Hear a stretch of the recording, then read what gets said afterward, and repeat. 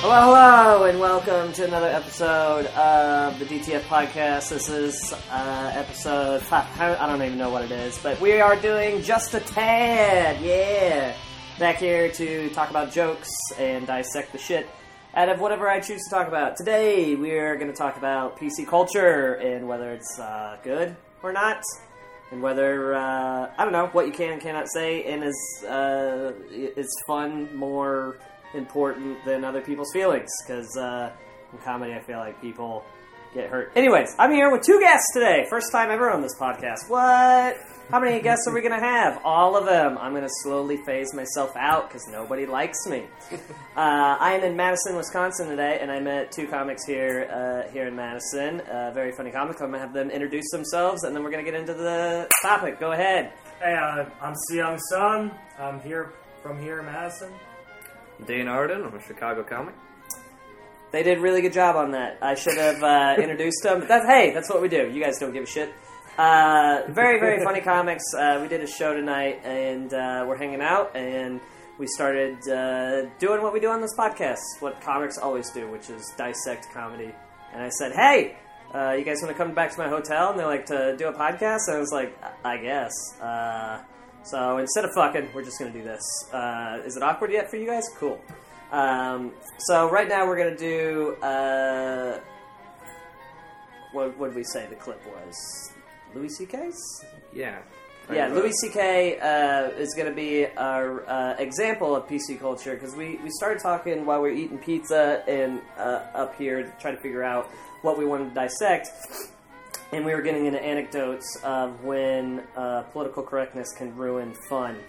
And that's something that I've never really talked about, and I kind of wanted to do it today. And a good example of that is on SNL. This was back a couple of years ago. Louis C.K. was the host and went up and did a stand-up set. But he did it in a way where he was talking about pedophilia. And this is Saturday Night Live. It's supposed to be like a silly... I don't know, they're not really edgy anymore, if ever. And he went up there and basically justified pedophilia and then said, hey, live from New York, let's try to have fun. And I think it was a great set, in my opinion. We're going to listen to it, deconstruct it, and come back. And when we do, we will have some fun. All right. The 70s were very different. In the 70s, there was a child molester that lived in my hometown. And it wasn't a big deal. It wasn't like, we caught a child molester. It was just like, yeah, that's the house where the child molester lives. He lives where, hey, kids, don't be stupid or you'll get molested. Just stay away from the child molester house. I know because he did something to me when I was your age. So just stay away from the child molester house. We really did. We had a town child molester. His name was Jean-Baptiste. It's a true story. And he liked teenage boys. That's when you would find out, because I was a teenage boy. He didn't like me. I felt a little bad. Like, no, not you. It wasn't into me. But he would drive up next to teenage boys, and he'd say, hello, would you like to go to McDonald's?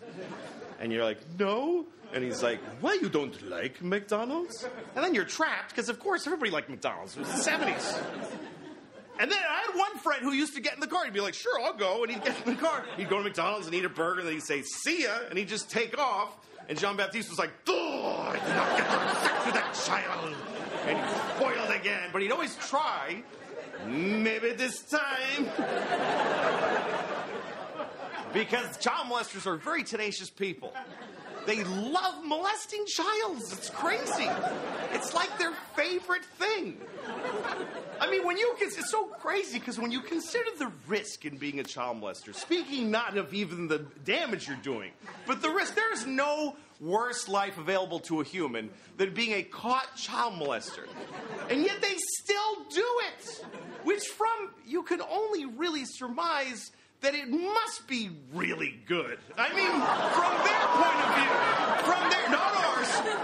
from their point of view, it must be amazing for them to risk so much.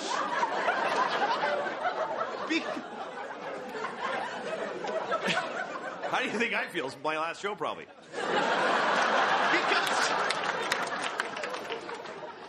Look, I can't key into it because I love Mounds bars. I love Mounds bars. It's my favorite thing, right? But there's a limit. I mean, I can't even eat a Mounds bar and do something else at the same time. That's how much I love them. Like, if I'm eating a Mounds bar, I can't read the paper like, I have to just sit there with it in my mouth and go, why is this so good? I love this so much. And because they are delicious. And yet, if somebody said to me, if you eat another Mounds bar, you'll go to jail and everybody will hate you, I would stop eating them. Because they do taste delicious, but they don't taste as good as a young boy does and shouldn't. To a child molester. Not to me. Not to us, because we're all awesome.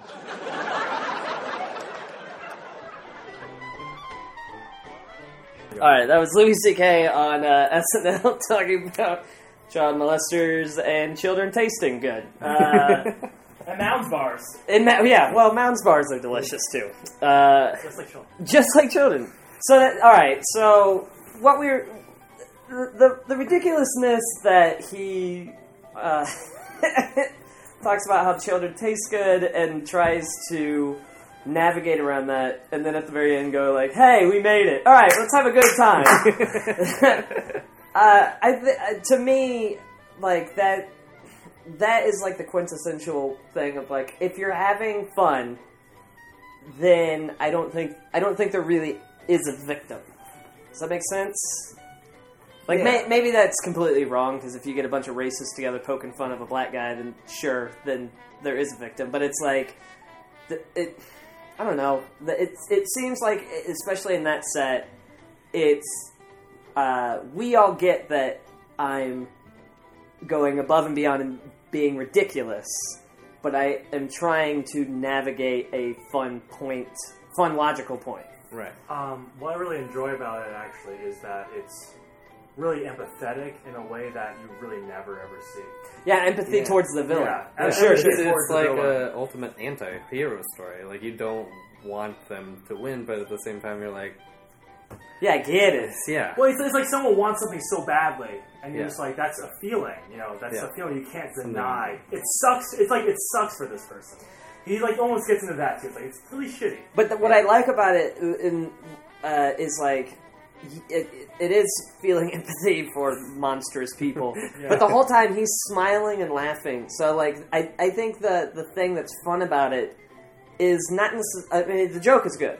But I think what's fun about it and why he keeps laughing is because you, in hindsight, can see him going like, I know what I'm going to say next, and we're all going to agree that it's awful, but we're all going to laugh the fact that I just said it, especially on live television. You know what I mean? Because that one time where he's like, you can only surmise, and then he sits there and just kind of chuckles like, children taste really good. And it's like, And then good lord.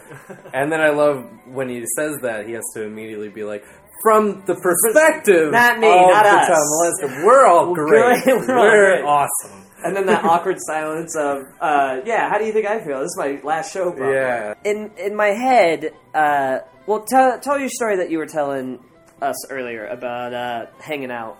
Sure. So I was hanging out with this Chicago comic, and he had a few of his black friends with him, and we were going to a bar, and we were playing pool, and he's a very friendly guy, so he asked some of the people there if they wanted to play some pool. This one girl decided she wanted to play pool, and the whole time he was saying the N-word a lot to his friends, who were laughing their ass off. I think they were seeing him as like a cartoon character. He was being Louis C.K. ridiculous, over the saying top, yeah. children taste good over and over. Yeah. And at one point, like, they kept hugging him and like telling him that he was their favorite. Like, he loved. They both loved it. They thought they were laughing. They were saying he was their. Pretty much. That's what they were saying. Not their favorite. Yeah. And she wasn't having it. And she was a tall, skinny white girl. And she didn't like it. She would reprimand him every time. He'd be like, I don't see any problem with this. Yeah. And then it kind of came to a boiling point when she went over, and it looked like she was about to hug him and reconcile, but instead she grabbed a pool cue and put it up against his throat and put him up against the wall. And that's the whole thing. We had to separate them, and she went out to take a smoke. Are they still together? I would love to hear her story, and I would love to have them come back together and have like a nice little The View moment, you know. But well, like I think we've all met people like that, and like in my head, I don't think being politically correct is wrong. I think it is the right thing. You have to be aware of this shit, but at least and I don't know about your guys' brain, but at least in my brain, I have a problem where I feel like a lot of times, not all the time, but a lot of times I'm so socially conscious just because of what we do and the fact that we do on a daily basis or nightly basis think about this shit like philosophers or try to push the bounds or just hang out and talk about this shit more than most people, that when someone like Todd is doing that, he has already gone so far one way that he's coming out the other end, and to someone who hasn't made that journey, she just goes, oh, he's just being a racist asshole. And he's like, no, I'm mocking the ridiculousness of someone actually doing this. yeah. But the thing is, in that situation, it's not also like not really her. She shouldn't be Not her being place. offended. Sure. Yeah, she's ruining a group of people's good times. She's a white woman. She isn't like the person to be a. You know, like if everyone else is not, if everyone else is having a good time, who she's just getting offended for nothing. Who's it hurting thing. Yeah. But then it's weird. Then it's like, all right, so does that mean only minorities can be offended by? So it's that weird. But it's also like, you know, should a white person be defending a minority for their offense? Like, it's like, and it's like, weird. And at that point, and that issue is like, who are you defending? Because it's definitely not his friends. Yeah. Are you defending people that you know? It's like a concept of political correctness. The same thing happened with Louis C.K. So I don't know if you guys remember, but there was a huge fallout of people going like, "Oh, child molesting's not funny," and it's so hard to describe. Of like, yeah, no, of course, child molesting is not funny. The ridiculousness of saying child's taste good is funny, and that separation is so hard to make, especially in the context of fun, where it's like, and I think most comics or people who do comedy get it, of like, comics love saying atrocious shit to each other because it's something you never hear. Right. Mm-hmm. So it's I always think of it as like cartoon violence. Like, of course, watching someone get hit in the head with an anvil is awful. Mm-hmm. But watching a cartoon character who you know is going to get up afterwards get hit in the head with an anvil is fucking hilarious to a child. And I think it's the same thing with words. And in this case with the story of our friend and his two black friends, of like, he's saying that word around people that he knows and loves. In any other context, that word would fucking destroy somebody, of course. But because he knows that it's a safe space, the ridiculousness of the situation is like the anvil dropping on Daffy Duck's head. Right. And then this girl, this dumb coos. Yeah, well, it comes down to intent. It was clear his intent wasn't malicious. He wasn't trying to put them down or anything. He was doing it in a friendly, playfully fun way, and it just hit the wrong person, and she thought she would take up for them, which also just seems like super offensive. Like, why On do her you think? end? Yeah, Yeah. why do you think they can't just handle it? Like, Since you were there, was Yeah. she defending just all black people, or was she defending those two she was in particular? she was using those two as she was trying to defend those two. Oh, that's fucking atrocious. I feel like That's even more dehumanizing. Mm-hmm. the thing is, like, what you gotta wonder is if it was just a general rule that you can't say these words, like it was just a universal law. Mm-hmm. Would that make the world a better place? That's the other thing. Like, Probably, but here's the thing. I I say she's probably. defending those two people, but I feel like if you're defending like just the whole thing in general, maybe it's for the better. It's a Sure. good thing. I very much believe SJWs, social justice warriors. I very much believe they're on the right side of history, right? You shouldn't be a dick to people. That's kind of the way it works. But I think what you said, intent and context get lost in people's minds, where they just think that it just kills fun when you don't take context and intent into it. Where, all right, so we'll go on the reverse end, and what I mean by intent and context.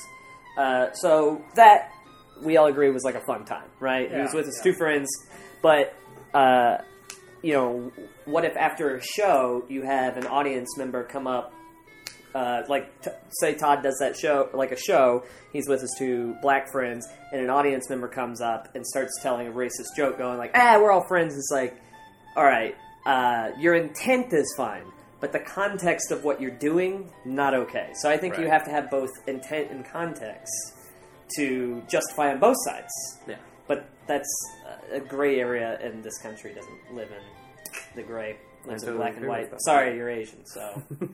Yeah, we don't live in yellow. Yeah, we don't have a spectrum here. I have an interesting story where something just like that happened, where I met one of my brother-in-law's friends, and he heard that I do comedy on the side, and he was like, "All right, let me tell you a joke." Yeah, and, 3 Jews kill a black guy. And I was hanging out with my sister during it, and my brother-in-law ran away. He was like, "No!" Red flag, and got out of there. And he just goes into, I can't remember the whole joke, but it just ends super misogynistically. Like, I don't know if you remember the punchline, but can you give me a barometer of where? I think, like, the punchline was, and then just use your dead wife as a sled or something like that. Well, we're laughing, so maybe... Well, you know what? Out of context, that's a pretty amazing punchline. But that was for, like, a 5-minute bit, so it was dying. But it was great to see he hit that punchline, and then as soon as he did that, he looked straight at my sister, who was, like, too uncomfortable to not say anything. So it was just like, ooh.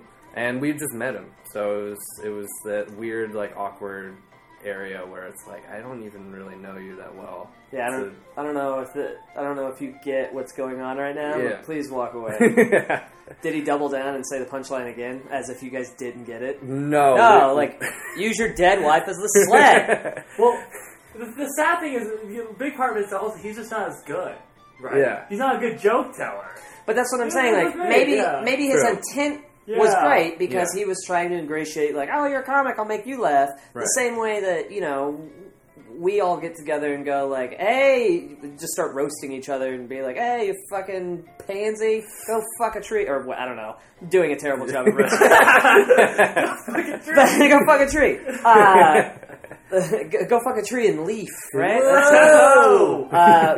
But, you know, like, comics can get together and immediately, just because there's that, some comics can't do it well, like me, and then we have to kill ourselves. So his intent was to ingratiate, but the context of, like, all right, I'm here with my sister, and you basically were telling a joke about how my sister should die and be a sled. Mm-hmm. But I think the problem is that I don't know. I think fuck. I keep going back and forth. Like, well, the thing is, I feel like the problem is you're intrinsically almost putting, like, the experience of comedy and being a comic, like, saying that you can pull that off, right? It's almost like you're in a special place where other people can't do this. Because we all recognize. Because I don't think people like to think that, right? Sure. But I feel like you work so hard on making jokes and being funny and really thinking about things. And you're thinking about social issues, and maybe, like, you know, if you say it in a certain way, you do have a good context to flesh it out well. No, because I can't have jobs because I can't read context in a work situation. You know what I mean? Like, when I used to go to I remember, I used to work at Radio Shack for a while, and there was this lady who I worked with. We didn't really get along, but I tried to make her laugh because I'm a whore. And she got pregnant, and one day we were talking, and I don't remember the context of what I said, but I said something of, like, I was like, oh, what are you gonna name her? And she's like, actually, we just found out we're having a boy. And I was like, oh, that's crazy, you're going to have a hermaphrodite? And she just started crying right away. I thought what I said was hilarious. My district manager did not. So, but what I'm saying is, like, I think everybody has problems with context, whereas when you're around I'll just say good company instead of comics. Yeah. When you're around good company, it's like, okay, nobody really means what they say. I think that's you know the what I way mean? to say it, yeah. So it's one of those situations. And that's why I don't understand when people get pissed off at comics in general where, they go like, well, what you said was offensive. And it's like, yeah, but did I mean it to be offensive? Right. I think that's what people should look into. It's like, yeah, if fucking Trump or Hillary is saying offensive shit, they probably mean it, because that's their goddamn job, is to mean what they say. But as a comic, I mean, how many times have you meant the shit that you said? Yeah. You know what I mean? No, I've said truthful shit, yeah. but I don't think I've ever said something I mean. That's a good point. I don't think I've stood behind any. I don't think if anybody's like, "Oh, do you mean that?" and they challenge me, I'd be like, "I don't know. No, probably not. Did it make you laugh? Are you gonna pay me? All right, I'll see you later." Yeah, no, that's a good point you said about being in good company, because when you're doing a show and you're the comic up there, it's sort of like you're all in good company. You're all like friends with each other. Well, that's what it's supposed to be. That's why you can say certain things. Because when you're with your friends, you really feel like you should be able to say anything. Sure. And when you're like doing a show, you're supposed to feel like you're with your friends too. I think. So do you think when you have hecklers or social justice warriors or whatever pipe up in that context, do you think it's the comics' fault that they didn't make everyone feel like they're in good company? Do you know what I'm trying to say? That's also a matter of context. There you go. You know. Well, how do you mean? It's like, to what level are they out of bounds, and to what level? How well did you get everyone to be on your side? I think it's an either or thing. Gray. It's very gray. I don't even think it's gray. I think it's either it's the whole responsibilities on the audience or the whole responsibilities on the comic. So you're saying if one person just won't hear it no matter what, then the that's either at fault? Either that or it's that person's fault.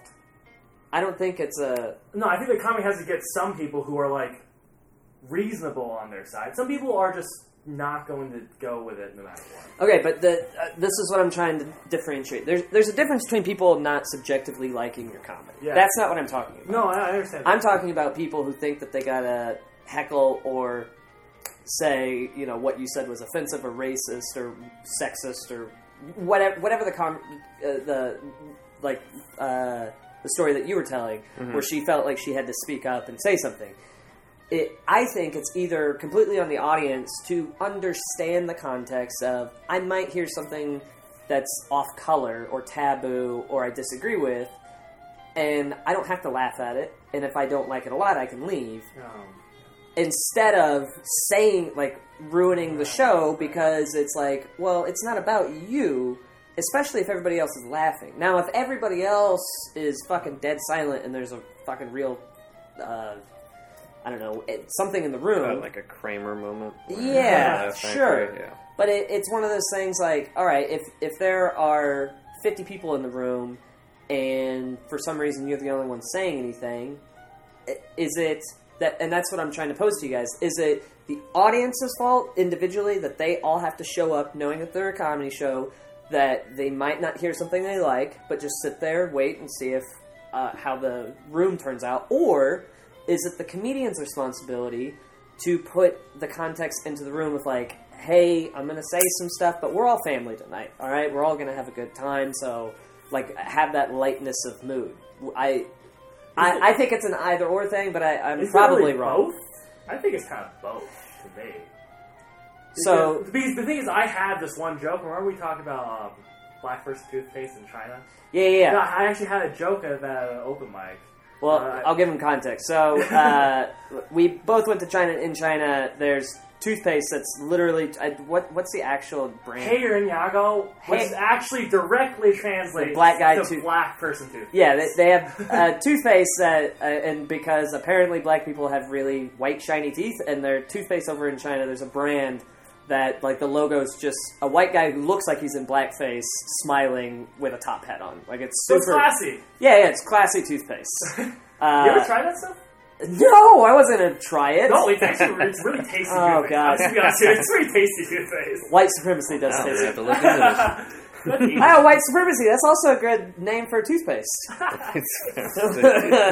Anyway, so I told something like that. I actually made my punchline was like, no.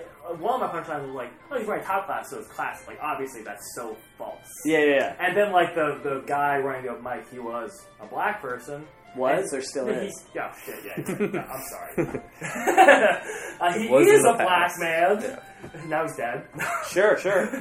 Probably using that Chinese toothpaste full of that. No, then he walked up and he was like, no, you can't say something. That's some racist stuff. You can't go, like, black guy in a top hat. And literally, like, a month later, he walked up to me. He's like, hey, I just remembered what you said, like a month back. And I was like, no, that wasn't offensive at all.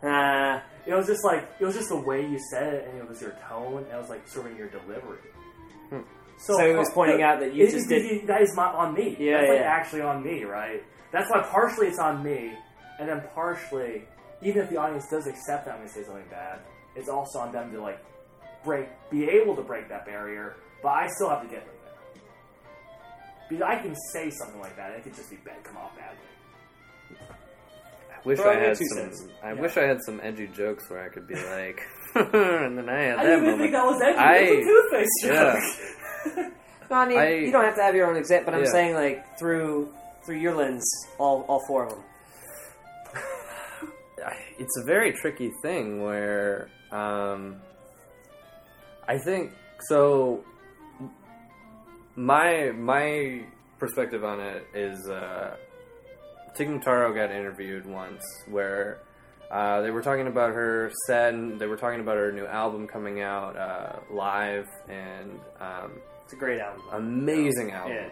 Probably one of the best albums I've ever listened to. And then they went into her old jokes, and they said, one of us talked about in a lecture about how your moleste joke, the molester joke, is an actual acceptable molesting joke. And she seemed a little shocked by it, because the whole joke isn't about really molesting. It's just like a silly situation. It's just basic. It's not even talking about molest. It's just talking about the word. Right? Yeah, it's just about moleste. Yeah. And how she responded when she was asked, should people be allowed to do edgy material like that, is she just kind of said, some people fall short, but I definitely don't agree with not having that material. And that's why I love when Louis C.K. goes on SNL and does all the most edgy stuff he can possibly do. He talks about race, he talks about molestation, child, Chris Rock did the same thing with the 9/11 thing, yeah. Or the new Freedom Tower or whatever. Yeah. It needs to happen, Yeah. I'm not going to be the comedian that does it. I'm too busy telling stories about me. Who do you shrooms. Me too. Who do you think bears the brunt of the responsibility? The brunt of the responsibility. Do you think it's the audience to know to go with the comic, or do you think it's the comic? Now, I agree, you convinced me that it's both, but I'm saying, is it 50-50, or is it... I think it's mainly the comic, actually. Like an 80-20? If you notice Louis, he's constantly dissecting. He's constantly, like, presenting both angles. Like, the things he are saying is constantly working. It's clearly worked on at a high enough level that you should know. Yeah. Did you see his recent show? He does a whole bit about abortion. And he's like, it's either you think that they're killing a baby, or you think that it doesn't matter. Yeah. And it's perfect. Like, he presents both sides of the argument. He's like, it's either one or the other. And he just constantly goes off of that. And, like, that's like a great way to present the joke. See, this is why I think it's the comic's responsibility, not the audience. And I'm saying 100% the comic, because if you bomb enough times, or you fail enough times with a joke, and you learn from it, you should be able to tackle any, what am I trying to say? Anybody's response to it. Patrice O'Neill, who's a big influence of mine, had a thing that he used to do where he would go up with a premise of, like, he wanted to say, I don't know, apples suck or something. Not that that's a Patrice O'Neill bit, but he'd go up and just kind of talk about it, but he would talk, at least at mics and shows and shit, he would talk to the audience and have as many discussions as possible so he could get as many viewpoints. And then he would take those viewpoints and write, I don't know if he actually ever wrote anything down, but he would come up with jokes off of those viewpoints so that way he hit every single thing people were thinking. And it's like, even if you disagreed with him, he'd be able to have a comeback or a joke to knock down your logic. He shows that he's seen your side. Yeah, exactly. That's what it has to be. You have to show that you've seen the other. And it makes sense because obviously Patrice O'Neal and Bill Burr hung out all the time, and Bill Burr does the exact same thing. Yeah, where he'll say something wrong, and then he'll be like, "Somebody tell me what I said wrong because I'm not educated. I need to know. I need to know what I did wrong so I can adjust to it." And I saw him at Oddball, and he headlined the show. And so he didn't have a lot of material to work with, and he was doing exactly that, where he was throwing out premises and trying to figure out where to go from there. And he kind of sunk himself in a hole a bit, but you could tell the wheels were turning in his head where he was trying to figure out, okay, where can I go from there if the audience turns on me here. He was taking the L, but he was learning the playbook as he went. Right. Yeah. I wonder. All right, so we got somewhere, right? I feel like you just need to be modest about it. Sounds like to me, you need to consider other people's viewpoints, really listen to them, and talk empathy. About that. Yeah, empathy. And not believe that you're absolutely correct. What if we say this? What if you admit you're wrong? Yeah. And you have empathy until the joke is good. Then you're an egomaniac. Right? Just like, no, I'm wrong. Alright, what's your guys' viewpoint? Let me hear it. And then it always gets laughed, and you're like, nope, I'm right, fuck you. You guys are peons, I'm the king. See you later, mic drop. That's a great punchline. Hey, there you go. Hey, we'll end it there, guys. I hope you guys enjoyed another episode of Just a Tad. Tell me if you guys enjoyed having more than one guest on. If you enjoyed me talking in a hotel, where can they find you guys? Let them know. Get at them. So you can friend me on Facebook. What? Yeah, Facebook? I come to 100 Proof Comedy every Monday at Comedy Sports in Chicago, 8 p.m. If you want to see more of me. Right off the red line for all you tourists out there? Yeah. You can also friend me on Facebook. What? Young Sun. Also, I'm in Madison, so you can find out a lot about the shows that I could be a part of at localmadisonComedy.com. LocalmadisonComedy.com? Yep. Alright, well thanks guys for doing this. Thank This you. turned out to be kind of a fun thing. Yeah, it was. Alright, well, we'll be back next week. As always, go out and find your own funny, because none of this matters. This is all full shit. Love you guys to death. We'll see you next time. Bye.